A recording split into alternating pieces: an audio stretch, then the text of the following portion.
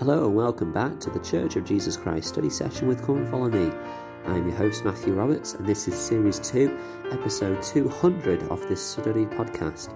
Thank you for joining us today as we continue with July the 13th and July the 19th and the Come Follow Me materials for the Church of Jesus Christ of Latter-day Saints. We are in hour 32 to 35, Plant This Word in Your Hearts. And we're going to move on to the section today which is titled, Who Were Zenos and Zenock? In Alma 33, verses 3 to 17. Now, before we dive into that, first of all, episode 200, which is brilliant. It means that there's been 200 days of 2020, and what a year it's been so far, I suppose.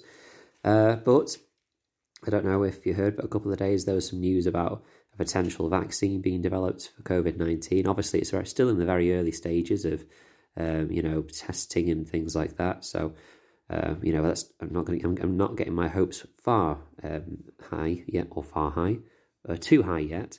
But that is something which we can have some hope for, because that will be the thing that helps us to return to true normality is a vaccine for this virus.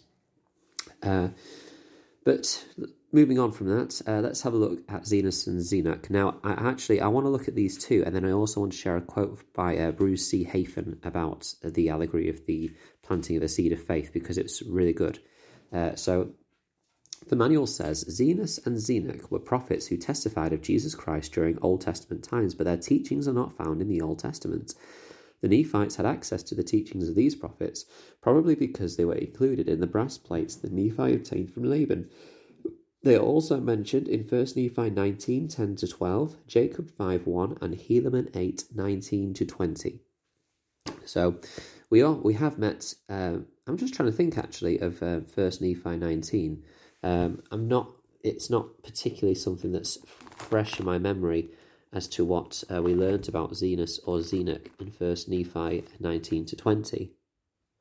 So I've just had a quick look because I can do that. So it was one of the prophecies of Christ, and he points to other Old Testament prophets, but he also points to Zenos and Zenock, saying what would happen to Christ. So that was interesting. And then Zenos, of course, we know, we are very familiar with some of his teaching.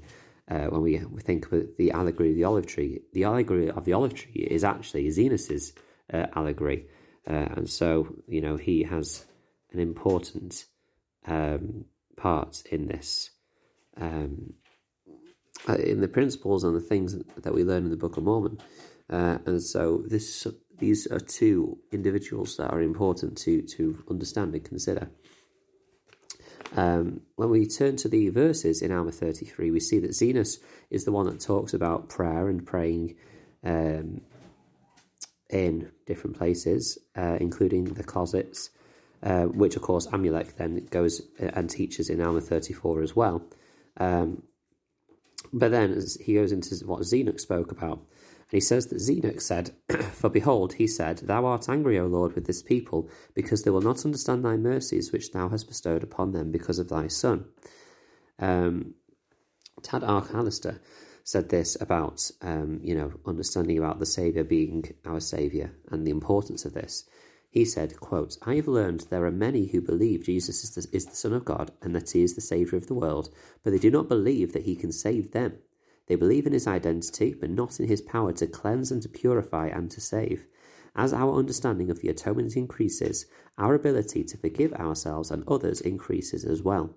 When we more fully understand the depths to which the Saviour descended, the breadth to which he reached, and the heights to which he ascended, we can more readily accept that our own sins are within the vast sphere of his conquered domain. Close quote. I thought that was a beautiful quote by Tad Ark-Alister, and it links with what Zenock was speaking about. And that's literally the one verse that Alma quotes from Zenock, is that one that I just shared with you. But it was clear that Zenock had a real passion and a testimony of the atonement and what Christ would come and do.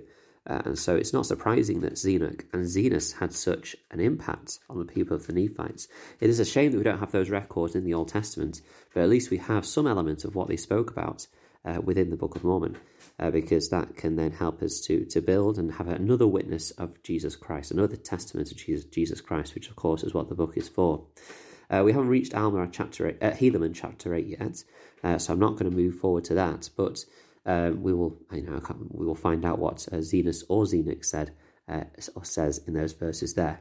Now, I mentioned that I wanted to share a quote by Bruce C. Hafen about his thoughts on planting the seed of faith in our hearts and what it would grow to.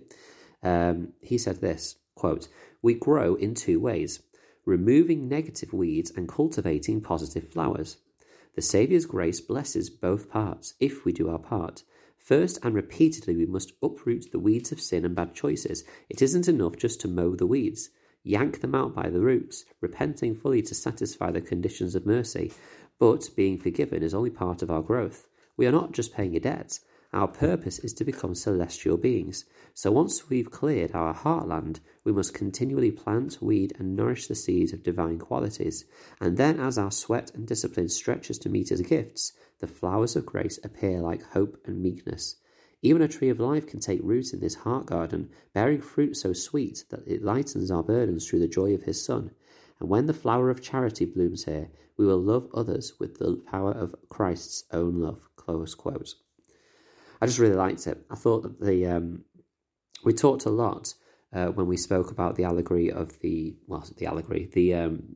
analogy, I should say, of Alma's, where he talks about planting a seed of faith. We spoke a lot about placing it in the right place and doing things like tending to it and cultivating it so that it can grow.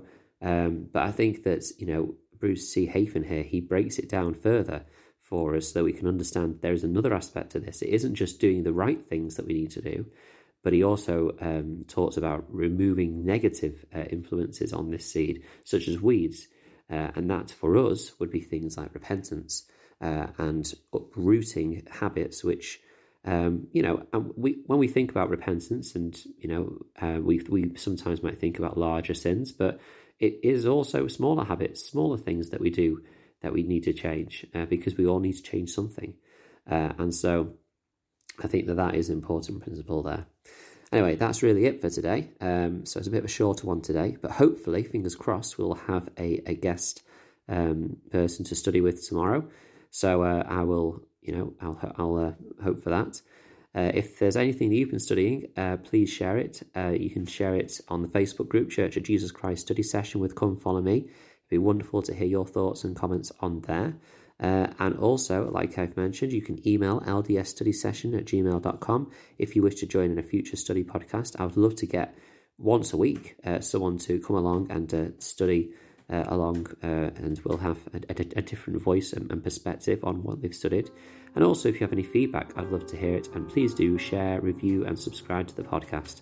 Thank you very much for your time, and until we meet again.